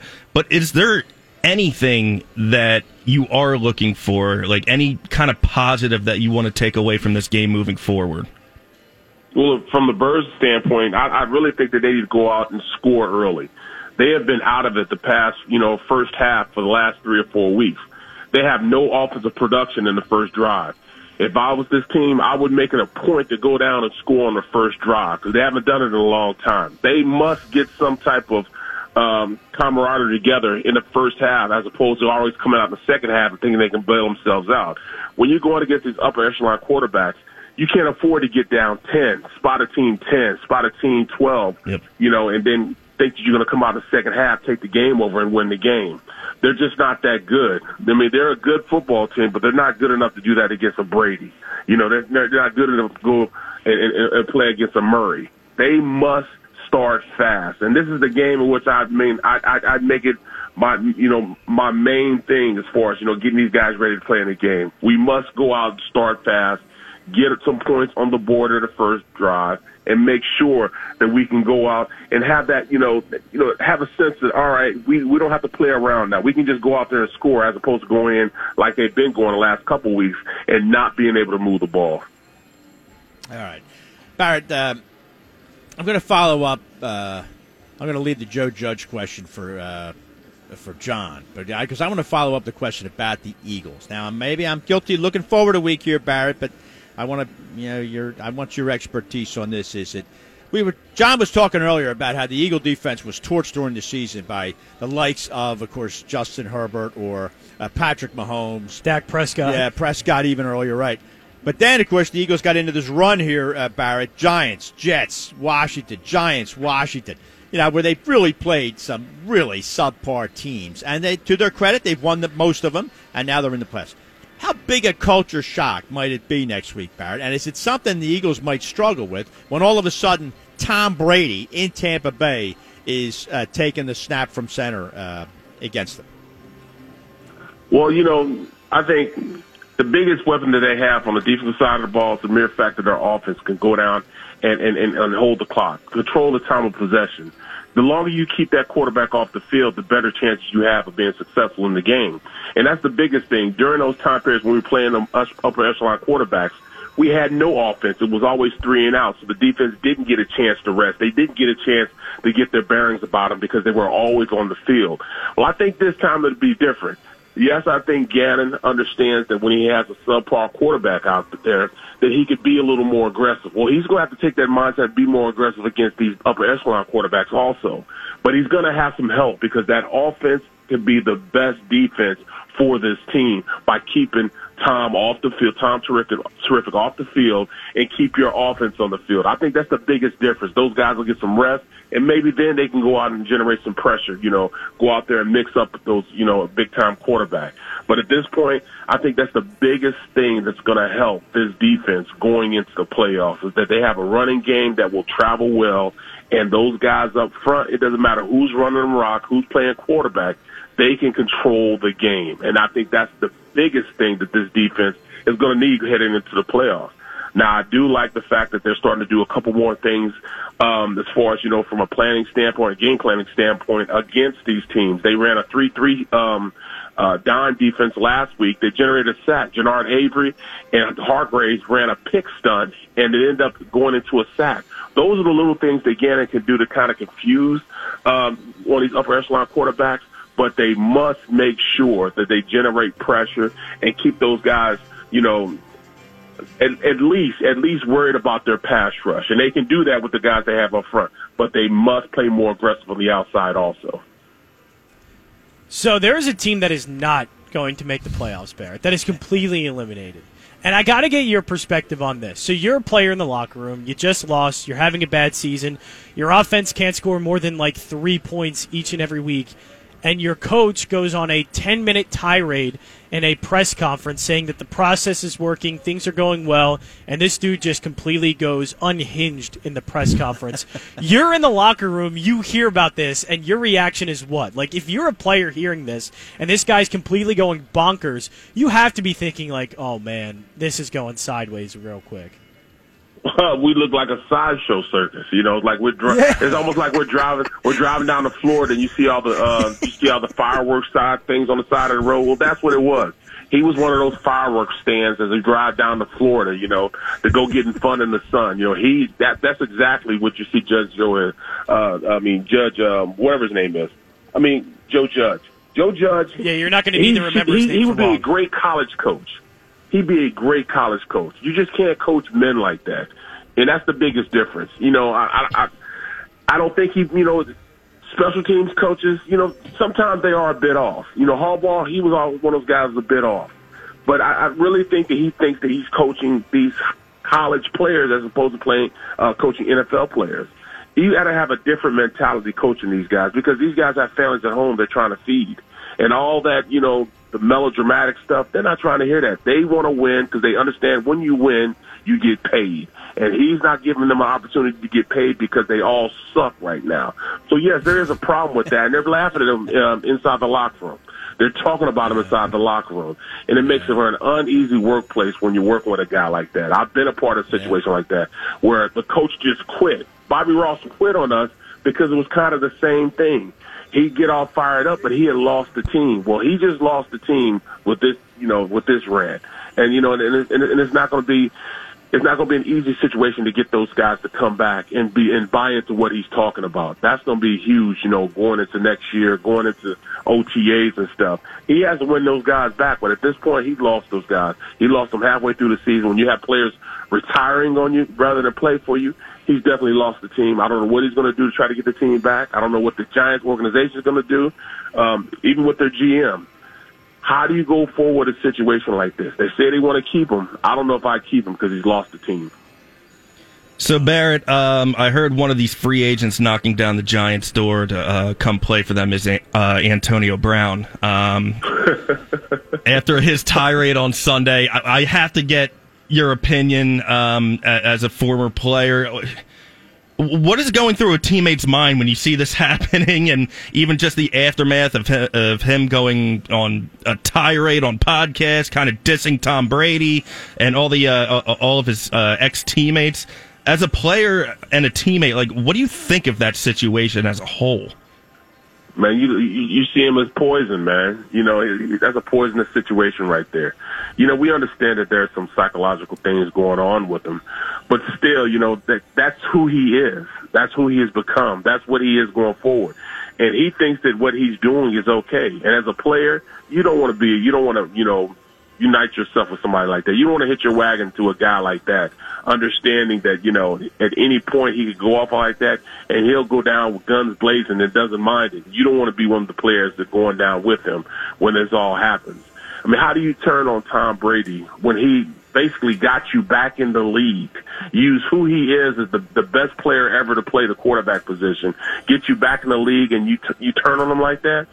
That's you don't do that as a player, and other players see this, and other players treat him like he's cancer. They're going to treat him like he's the plague. You know what I mean? He's basically the coronavirus incarnate right now. You know what I'm saying? So they're going to play with him. They're going to deal with him with the long stick, man. They're not going to hit your whack into him. So he has a lot of problems. I hope he gets them, worked out, whatever he has to do. But at this point, just because, those problems are happening, it still doesn't change who the man is himself. And that's who he has become. That's who he is. And people are going to leave him alone because of that. Yeah. That's interesting, Barry. I mean, when you played with the Eagles, were you a teammate of Terrell Owens? No, I wasn't. I wasn't a teammate of Terrell Owens. So I didn't get that aspect of it. Well, we were ruminating earlier. Well, I mean, obviously, in your long career and successful NFL career, you had lots of wide receiver teammates. Why is that position such a diva position in the NFL as opposed to, say, any other one? You have to be a little selfish, number one, but you have to be a little wacky to go over the middle and catch balls. With somebody running full speed trying to knock your head off. Yeah. You know what I mean? You got to be a little wacky. But those players are usually selfish players because they need somebody else to be successful, and that's hard. You know what I'm saying? So you have to be a little arrogant to play that position, and a little crazy also. So I mean, I wonder, Barrett, it's just a tough situation. I wonder if you didn't just hit on it, you know what I mean, John? Like Barrett said almost a little jokingly, you got to be crazy. But there's some speculation that Brown was not the same after Vontaze Burfict laid him out in that playoff. Do you guys remember that? I'm sure, Barrett, you do. That that illegal hit that concussed him. But, I mean, maybe that is part of the issue. But anyway, yeah, people understand what a concussion is. Yeah. Pat, a concussion is when you bruise your brain. I mean, of course, you're not going to be right after that. So I mean, that could definitely be something that is really pushing him in that direction. Yeah. That's a shame because he's a hell of a talented guy, but he just can't get it right. It's a shame. But too many burned bridges now. But one guy who doesn't burn bridges is the great Barrett Brooks. I really appreciate you taking this time. We got a few more weeks to go here, Barrett. I want you with us every step of the way, especially as we get into the playoffs here. Your insight. Let's keep it going. So thanks for joining us. All right, pal. Thanks very much, Barrett. We'll talk to you next week. Definitely. All right, great Barrett Brooks joining us, always with some great insight. Don't you guys think? Oh yeah, I love the locker room stuff when he gives us any insight in the locker room. Because I can't imagine being a player on the Giants, hearing Joe Judge say all that and go, "Yeah, I'm looking forward to playing next week." I mean, I did want to dwell maybe for a minute more too about playing tonight, 15 degrees, and you don't really, like John's saying, you don't really need the game. I mean, there's got to be a part of these guys saying, "Oh my God, put somebody else in, put that young kid in, let him stand out there all night long. I don't want to be there," But I think Giants fans are wanting Ben McAdoo back. Do you think they're clamoring? Oh God, I don't think they're that desperate. An extra from Goodfellas, Ben McAdoo. It's stunning. It's stunning that somebody could be worse than Ben McAdoo. Yeah, and Joe Judge, it was just don't be Ben McAdoo. That's it. No. Don't be Ben McAdoo, and you're going to be fine. That was a damning indictment by Barrett there, saying he's lost half that locker room. That's a shame. But anyway, how about a little top five, guys, presented by the good folks at Gleason's Bar. My boy Pat McConaughey's got a great place there going. It's a go-to spot for good food, great drinks, better friends. Their mission is to provide neighbors with the highest quality service while maintaining a welcoming and inclusive environment for the whole family on Mill Creek Road in Levittown. They got all kinds of things. Happy hour Monday to Friday. They got lunch specials, Taco Tuesday, Burger Wednesdays. They even have some live events throughout the whole month of January. So check it out. Tonight there's a group called Never Enough from 9 p.m. to 1 a.m. And, of course, as Jansen says, it's never enough. So there you go. So check that out, Gleason's Bar. And, guys, the top five, let's do a joint one. We don't have to give 5 ones each. The things we see throughout an NFL season, the most frequent coaching mistakes. Let's see if we can come up with 5. Hopefully, I wrote down 4. Hopefully, you guys are going to come up with one that I don't have here. I'll start first. One is when to go for it on 4th down. It just seems like some NFL coaches are always surprised as to whether or not to go for it. And then now I think the pendulum swung where now they're just too aggressive. Sometimes the field goal, put 3 points on the board, take it and live to fight another day. Now it's like, oh, it's 4th and 2. I got to go for it, John. Yeah, and I think it's more the timing of it at times. It's like, okay, well, why are we doing this at the end of the half? Let's just get points. And that kind of leads into my next one because it's all about timing. I think coaches sometimes review plays at the wrong time and the wrong play. You know, there's some times where I think coaches just throw it out there, not really thinking ahead of, okay, is this play really that significant to potentially lose not only a timeout, but the ability to also call a challenge later on in the game when it's going to be maybe in a more important time and a more important play. Yeah. So I just think sometimes they miss time or on the wrong judgment of throwing a flag out on the wrong play. There you go. That's the 5th one right there. It's a good one. Kyle, what do you got? Yeah, I got like a 2-for-1 here. The one I wanted to point out was the 2-point conversion. Like people at the most like inopportune time going for 2 because leading into my second point is the overuse of the analytics. The analytics say to go for 2 because it gives you a 76% chance of winning rather than a 74% chance of winning. The whole analytics thing is like, I get it. It helps in some way, shape, and form, but overusing it is a recipe for disaster. I remember Doug used to do it all the time. I agree with you, Kyle. I think you're dead right. Because another thing it does is it robs you of paying attention to the circumstances of the game. Exactly. Get a feel for the game. Yeah. I think you're right about that. And I'll hit you guys with 2 other ones here. Tell me what you think. One is the time management, right? I mean, it's incredible how coaches cannot figure. And the thing that the real bugaboo I have is when teams got 3 timeouts. There's at the end of the first half, and they won't use one. You know what I mean? Oh, I got to hoard these timeouts. And meanwhile, there's a minute 15. Tick, tick, tick. Now it's a minute 5. Now it's 57 seconds. Now it's 48 seconds. And they won't take one of those timeouts. And the offense looks clueless 21 out seconds there. left. Oh, God, I can't. Some coaches, they just can't get it. And the other thing, give me your thoughts, John, is, and I think this is a problem, is running back by committee. I think too many coaches now have decided, I've got to have multiple running backs. And that's all well and good. That's fine. You want to spell a guy. But the example I'll give is Green Bay, Aaron Jones. I think Aaron Jones is one of the top 5 talented running backs in this league. I do. Or maybe 10. Maybe I'm being too effusive. But they just won't play him. Just won't do it. Now, I got to have 2 guys. I got to put this A.J. Dillon in. I don't care if he's only 2/3 as good as Aaron Jones, but look at me. I'm shuttling running backs in. Aren't I a genius? The worst one, actually, before the Aaron Jones, A.J. Dillon one, was Frank Reich with Jonathan Taylor. He would use Nyheim Hines way too often, would put him in a lot of passing situations when Jonathan Taylor is even better than him at that. He would probably give him 1 too many carries each game. Like, that one was extremely frustrating of, why are you even thinking about taking Jonathan Taylor off the field? Why? Yeah. But it just... They were even doing it earlier in the season. It took Frank Reich a few weeks to realize, Jonathan Taylor gives us a better chance when he's on the field? That's right. And I got to tell you, that's why in the second round of my fantasy draft, I had a shot at Taylor, but I took Aaron Jones instead because Nyheim Hines for no reason. And it wasn't just Hines. It was the other guy. Yeah, they were playing I forget his name. Marlon Mack. His name was Marlon Mack, yeah. He was hurt last year, but he was back. And I thought, I can't trust this guy. You know, is he going to go with Taylor? Didn't pick him, lo and behold. I'll give you my biggest pet peeve, though, building off of that, was when Sean Payton would have Drew Brees on a roll, and then next thing you know, Taysom Hill comes trotting out for the Wildcat. Classic example. I'm like, oh my God. Talk about my pet peeve. If we're gonna if we're gonna roll, because I feel like we're on a roll with this. Anytime a team is on like a 3rd and 10 or a little bit of a 3rd and long and they use a draw play, that is the dumbest play call in the NFL. Or a wide receiver screen. I hate it. I hate it. It's like, there goes Nelson Aguilar on the screen. You're already 10 yards away from getting a first down, and you want to go 2 yards back to get forward? What are we doing? That's true. Well, we did a top 12 there, but I mean, it was an interesting time. We can do a top 100.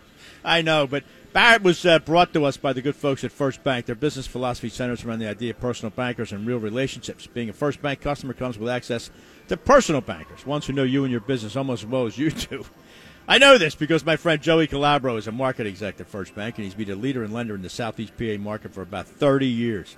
Not only is Joe a banker I know get business done, he builds meaningful relationships with clients. They go above and beyond to work with clients and keep their best interests in mind. So I encourage you, if you're looking for a commercial bank, Stop in and see Joe or any member of his team at his Westchester office located at 121 North Walnut Street, or give him a call, 484-881-3810. That's 484-881-3810. They'll be happy to see you. First Bank is an equal opportunity lender, member FDIC. Jon Jansen, when we get back, we got to cram a whole bunch of stuff here in the last half hour. We got a little Do You Remember? We got an Eagle prediction. We got the dreaded pick segment. Also, mistimed trick plays are a huge one, too. I'm going to throw another one out there. Like Sean McVay at the end of the first half, with 13 seconds left, doing a fake field goal, only for maybe a potential another chance at a field goal. Yeah, what an idiot. Georgia or Alabama, though, Pat Callahan? I know I'm an idiot that keeps asking you this question. Keep asking me. Yeah, I can't, but it's a good question that I think people want to know, because College Football Championship is almost here, coming up on Monday, and it's the last week of the regular season, so pro football playoffs aren't far behind as well. So the Parx Sportsbook app is the only app I recommend for all of your football needs. It's safe, and it is easy to use. You can also bet on more than just the score as well. Bet on player performances, same-game parlays, and more. New customers make your first bet risk-free up to $500. That championship game right now on the Parx Sportsbook app sitting at 3. The Bulldogs are a 3-point favorite against the Crimson Tide in the SEC Championship rematch, which, of course, went to Alabama in the first round. So does Georgia get revenge on the Crimson Tide? Well, you can get them laying the 3 points on the Parx Sportsbook app. Just download in the App Store or click parxcasino.com/PA and use the promo code MONEY when you sign up. Your risk-free bet refunded in site credit, and the website has all the details. The Parx Sportsbook app, it is game time. Must be 21 and in Pennsylvania. Gambling problem? Call. With the Lucky Land Slots, you can get lucky just about anywhere. This is your captain speaking. We've got clear runway and the weather's fine, but we're just going to circle up here a while and get lucky. No, nothing like that. It's just these cash prizes add up quick. So I suggest you sit back, keep your tray table upright, and start getting lucky. Play for free at LuckyLandSlots.com. Are you feeling lucky? No purchase necessary. Void where prohibited by law. 18+ terms and conditions apply. See website for details.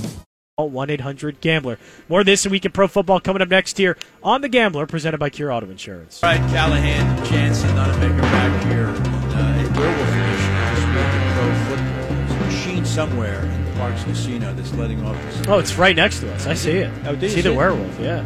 Where is it? It's right there. Nice little werewolf on the front of it. There it is, Timberwolf. I might go over and play that slot. Do that. Maybe it's got something on there about Georgia and Alabama. I mean, that wolf is going to make me more money than the Timberwolves ever will.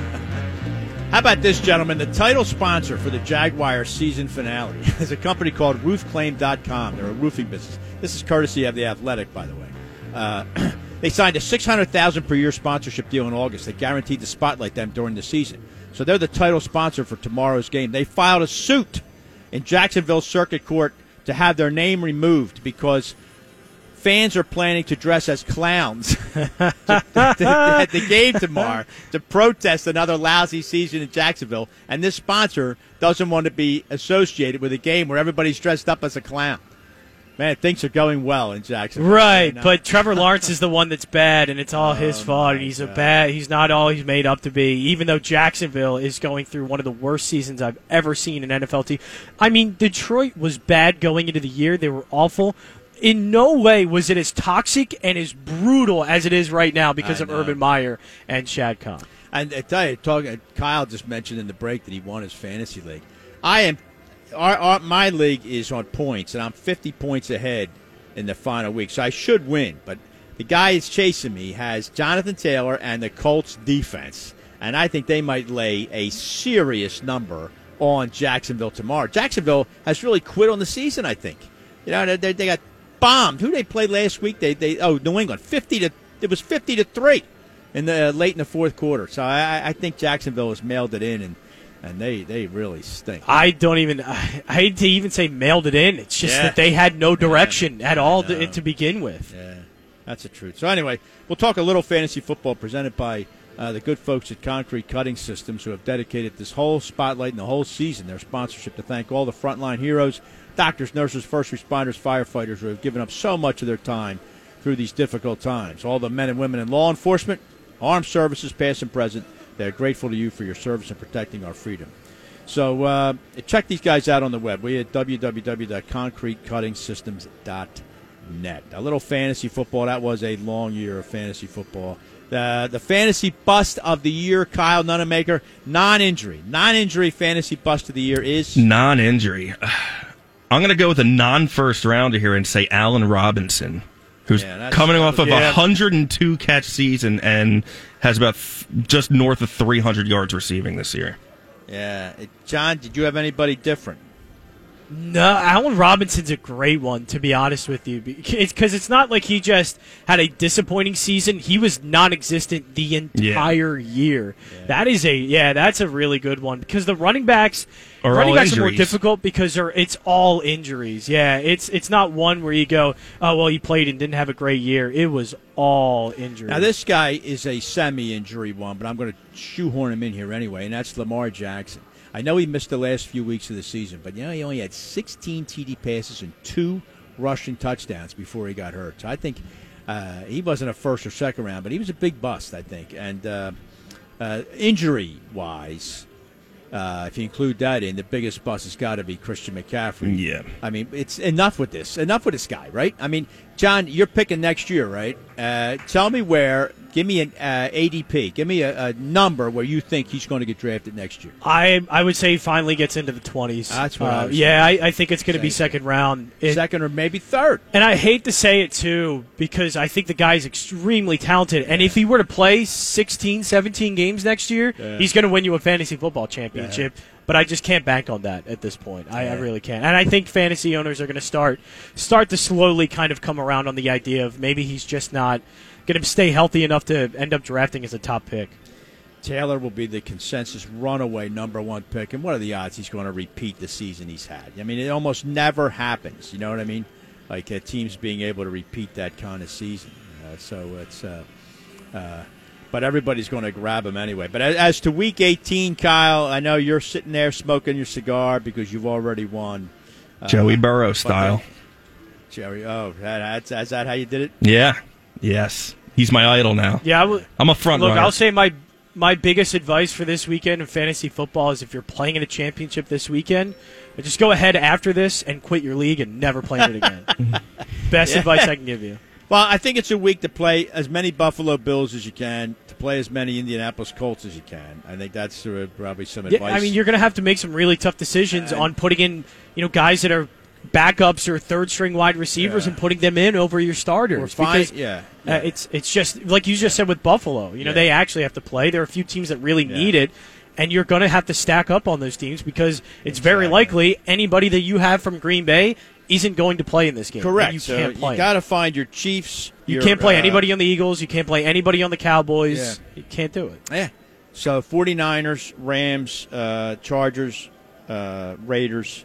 You got to play those kind of guys. I got to play Tom Brady tomorrow. I mean, I think he'll play the majority of that game because, I think the Bucs want to take a chance at that second seed if they could get it. If Kyle's right and the 49ers beat the Rams, Tampa would end up being the 2 seed. So there's some teams you could find, but it's going to be a very tough fantasy week, and I can't stand the fact that we're still doing it. So, enough of that. Really.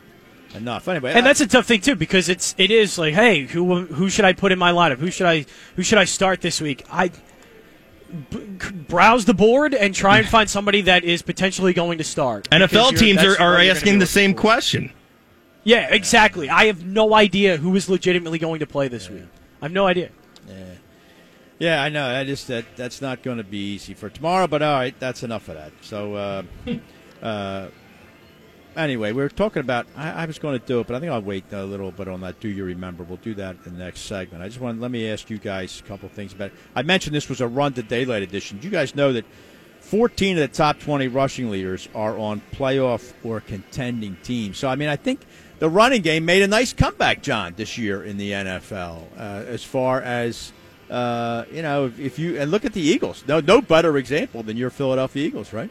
Yeah, and I think it is showing that you need balance because I think the good example of that is Dallas, that they have not been running the ball well lately, and that's kind of affected their passing game. And even Cincinnati, we talk about their passing game. Joe Mixon's been great in the backfield for them. So yeah, it's been good for running teams And to find those backs that can be those hybrid players like Joe Mixon, especially in fantasy, is important. Another reason, Kyle, too, good. Why I think the Eagles have a hell of a chance to beat Dallas if they play them next week, not tonight. But because, like John just said, if you've been faking your running game all season long, boy, I don't think January is a good time to fix it. And I think the Eagles would have a good chance to win that game. Yeah, I mean, they figured it out, after 7 weeks that they have to run the ball, and they never looked back since. I think another reason the running backs have made a comeback this season is because there's so many bad quarterbacks in this league. So you almost have to run the ball on certain teams. A lot of them got exposed. Yeah, exactly. You got to run the ball on some of these teams just so your quarterback doesn't, throw 5 picks. Like your Andy Daltons or your Mike Glennons, Trevor Lawrence. A lot of Andy Daltons and Mike Glennons this year. That is the truth. Ugh. You had, and you do have teams that are even bona fide starters. We mentioned Prescott had an on and off year. How about Jimmy Garoppolo? He's no bona fide NFL starter. Ryan Tannehill was up and down this year. Trevor Lawrence, a very, very rocky rookie year. Look at Carson Wentz. He had a heck of a year. 26-6. How about that, guys? 26 touchdowns, 6 picks. I guess you got to give it to Carson Wentz, right? Yeah, he did what he had to do. To a certain degree, but I think, I think you need to hand it to that running game for helping out a little bit. I guess so. Not everybody. A lot of probably single high safety that he had to deal with, and probably 8-9 guys in the box trying to stop Taylor. Not everybody can be a Daniel Jones, Jon Jansen. Daniel Jones. How about that? Baker Mayfield we talked about. Yeah, he stinks. Teddy Two Gloves, give me a break. I'm so sick of teams signing Teddy Bridgewater like they just. That's the other bust in fantasy this year. Any wide receiver or tight end on the Broncos. Yeah, I picked Jerry Jeudy in like the 11th round. He had 0 touchdowns. Yeah, I had him Cortland too. Sutton was also terrible this year, and they signed him to a big contract during the year. I know. And didn't throw to him afterwards. Didn't do it. Yeah, Kyle, to your point about all the quarterbacks, how many Ben DiNucci's have we seen running around this season? We thought it was just like a crime to humanity in football that we had to watch Ben DiNucci start one NFL game, and we've had about 10 of them start NFL games. Look at Davis Mills. Jake Fromm, baby. Jake bleeping Fromm, maybe the worst quarterback to ever step on an NFL field. Debatable. Stunk this year, and Zach Wilson had a very rough rookie year. We mentioned Sam Darnold. Kyle is right. The NFL landscape littered with lousy quarterback play Garrett Gilbert. Maybe did bring back the Garrett Gilbert. Hey, Garrett Gilbert played well, all right? All right. Wasn't he a comedian on Saturday Night Live? Could have been. Yeah. All right, look, when we get back, man, it's time to ramp it up here. We got a little Do You Remember, and then we have an Eagle prediction, which won't be easy this week, and then the dreaded pick segment, which won't be easy at all. Finding 3 games that you can rely upon. Jon Jansen will do that next. My Eagle prediction is I won't be watching it. Georgia or Alabama, though. I'll be watching Georgia that or game. Alabama. I'll be watching that game. The College Football Championship is almost here, and also too, Pat, I know for you, Pro Football Playoffs right around the corner as well. And the Parx Sportsbook app is the only app that I recommend using for all of your football needs. It's safe, and it is really easy to use. And you can bet on more than just the score as well. Bet on player performances, whether that's anytime touchdowns, first touchdowns, rushing yards, passing yards. You can put them all in a same-game parlay and more. New customers make your first bet risk-free up to $500. And right now, Georgia over on the Parx Sportsbook app, sitting at a nice 3. They are laying the 3 against the Crimson Tide. Can they cover that number and end up winning the national championship?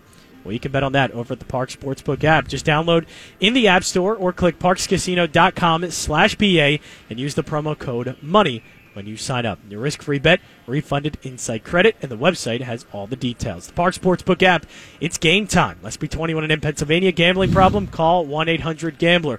Who will end up taking the crown in the dreaded pick segment? Find out our plays coming up next year on This Week in Pro Football and the Gambling, presented by Cure Auto Insurance. Back this week in Pro Football, Callahan, Jansen, Nunnamaker here, wrapping up Week 18 in the National Football League. You know, guys, there's never a lack of funny stories about the NFL. Here's one from Pro Football Talk. Olin Kreutz, who played 13 seasons as center for the Chicago Bears and went to 6 Pro Bowls. He said the Bears need to be willing to spend money to bring in good people, and they currently they don't do it. He said he said, quote, the last time they offered me a job, they offered me $15 an hour to work with the Bears offensive lineman. They literally offered him minimum wage to come and work with the team's offensive When you're line. making less than a part-time radio producer, then maybe that job isn't good. Maybe that's not a good idea. They offered me $15 an hour to come in there as an independent contractor. That is so fun. That is disgusting. I mean, but you also, maybe this will be a good idea too. Maybe stop paying people that are bad at their jobs too, like Matt Nagy. Maybe that's a good idea. Well, I mean, the Bears. I don't know. How many times did you guys hear me rant about it? Why losing teams lose? And there's another one. I mean, how many times this season could you have pointed at something Matt Nagy did and go, he should get fired for that? Yeah. It's been all season. Why did the Bears keep Allen Robinson?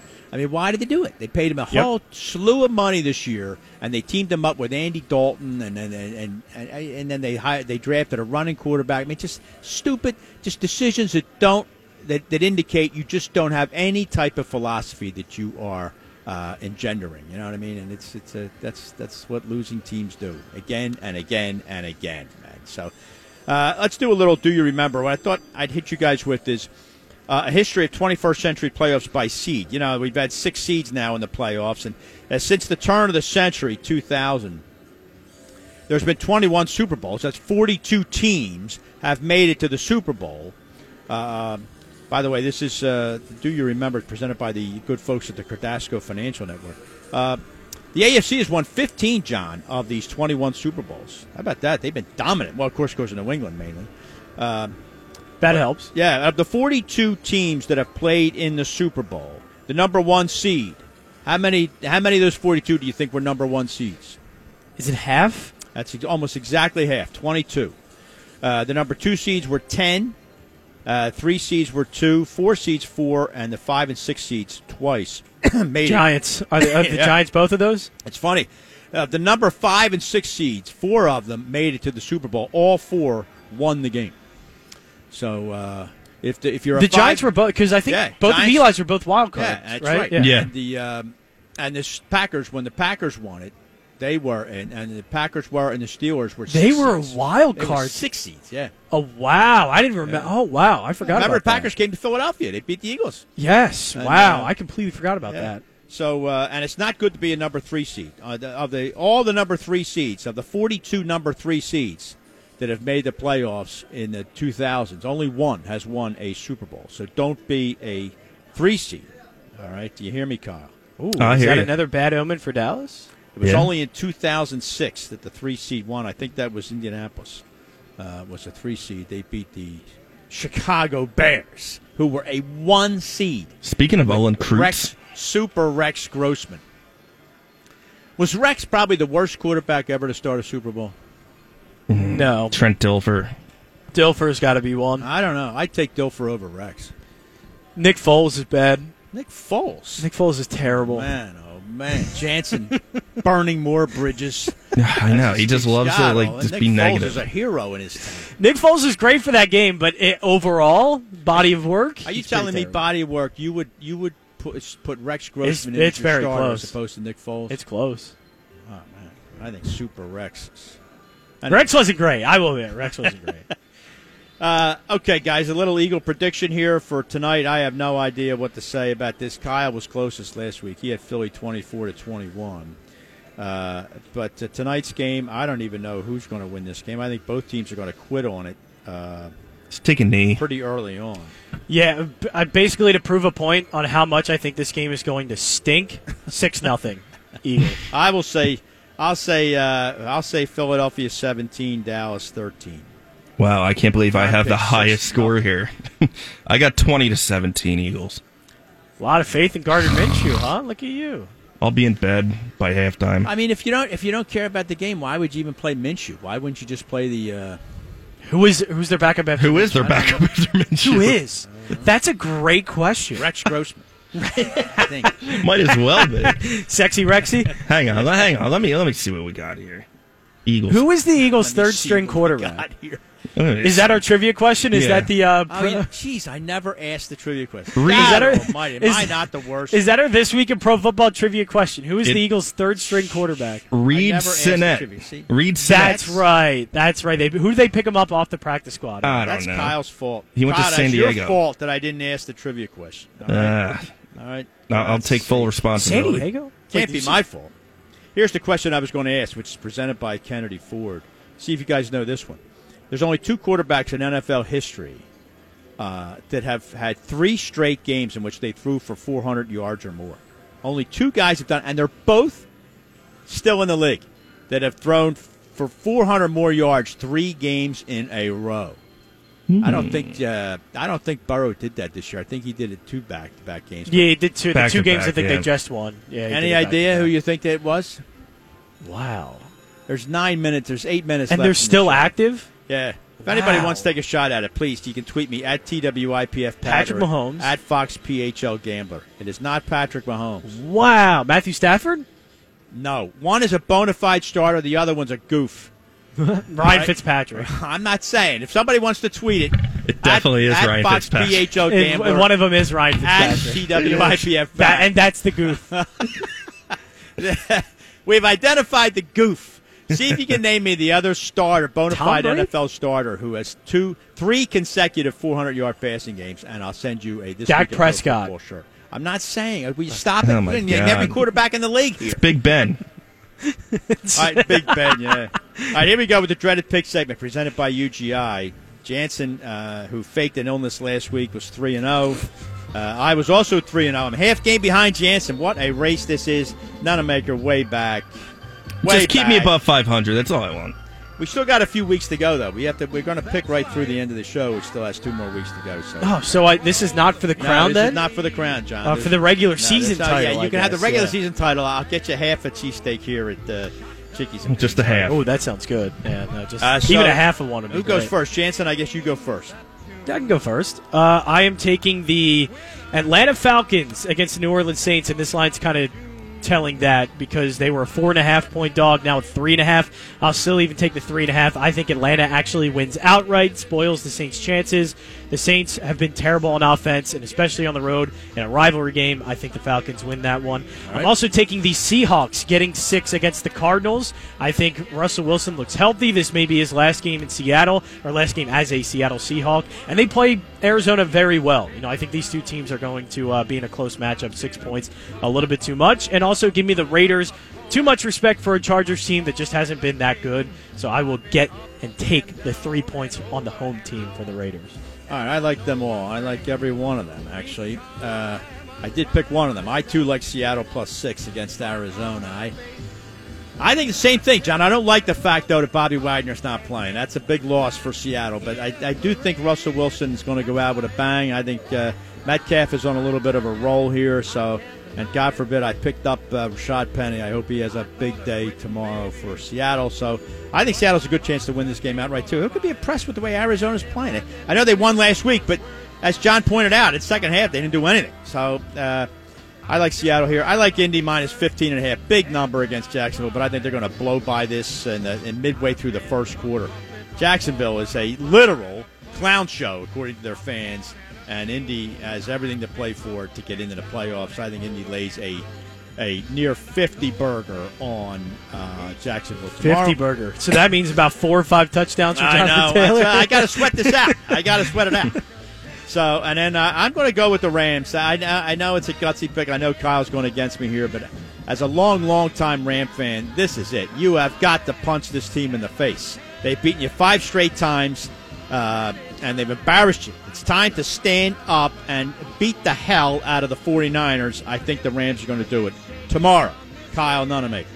All right, so I am going to take Big Ben's final game in the league, and I think the team's going to rally behind him. And I'll take the 3.5 over the Tyler Huntley-led Baltimore Ravens. He's not a bad backup, that guy. No, he's not bad at all. He's better than Ben Roethlisberger right now. Yeah, well, I'll take Najee Harris over Baltimore's running game. You're going to go under 500. What are you doing, man? Well, next. I'm going to take with Pat. Indianapolis minus 15.5 over Jacksonville. Jacksonville's just a dumpster fire. I agree. I see another 50-burger against Jacksonville's defense here. And then, yeah, like Pat said, I'm going to take San Francisco plus 5 over the Rams. I think the more desperate team comes out on top here. I think San Francisco can win the game outright. Did he add a half point to me? Is that what Kyle's doing now? Is it 5 now instead of 4.5? It's 5. It is 4.5. 4.5. So it is? Kyle, you get 4.5. 4.5, Kyle. Oh, then I can't believe you. Then I switched. Now he's trying to cheat. He's losing, and now he's trying to cheat. Yeah, I switched my pick. That just changed. Beginning of the show was 5, all right? I'll still take the 4.5. That's all right. It's in the dead zone anyway. So I don't care. I'm out of it. I just tried to take meaningful games. Good for you. That's all I have going for me. Well, your picks are less than meaningful, so I'm glad. That's all I have planned for you. I don't know, guys. If I was a coach, I would play my guys. I would. I would not. I have no problem for playing him for maybe like a quarter or half. I'd play him almost the whole damn game. Look at Tom Coughlin, that memorable game when the Giants were playing the Patriots. And they knew they were in. They were already in the playoffs, and they played the Patriots, punch for punch, and they ended up winning the Super Bowl. And many players credited that decision with how to do it. I think it completely interrupts your momentum as a player and as an organization when you sit guys down. Look at Green Bay. They get a week off next week. They're going to rest a bunch of guys. That's 2 full weeks off. Yeah, and there's no perfect answer, I would say, to any of this, but I think certain situations, like that Giants game, I think you're right. That actually, in that context, I think did work out. I think that was something that they should have done. But for Green Bay, I understand maybe they need to get some type of momentum, keep them from playing because they're going to have a week off. But also, why would you end up putting Aaron Rodgers out there when apparently he already has an injury? So why risk it? Aaron Jones has been having injury problems. Why try and risk that? So I agree. I do think certain situations call for different. I do, but I would still play my guys. I like the Eagles, they are. Some of these guys are injured. There's some on the COVID list, so they're already kind of thin. So I don't know. I don't think it's a great idea to put all of your starters out there and run the risk of getting more injured. You're going to rest Jalen Reagor? No. You're not going to do that. No, but like Landon Dickerson, I think, has an injury. Right? Why not rest him? Lane Johnson, I think, has an injury. Why not rest him as well? You got the COVID outbreak, too. That's a reason in itself to rest people. Yeah. Yeah, I think that's going to be an ugly game tonight because I think Dallas is going to do the same thing. I don't believe for a minute because they're kind of locked into that 4 seed. I don't think they have a lot of wiggle room to make it back to the 2 seed. And if you're going to be 4 or 3, there's really marginal difference there. So I think it's a preseason game tonight, men, and we'll be ready next week. We got all kinds of playoff football to talk about next week. There'll be triple headers, I think, both days, right? So I can't wait. Yeah. It's going to be some great football. It's good football. We look forward to talking about that, John. And we'll see you guys. We'll see Jon Jansen and Kyle the first playoff edition of This Week in Pro Football for the season is going to be up next week. By the way, same time. It was Dak Prescott was the other guy. Yes. So there you go. Yes. He did it before he got injured last season, didn't he? I guess it was last year. Yeah.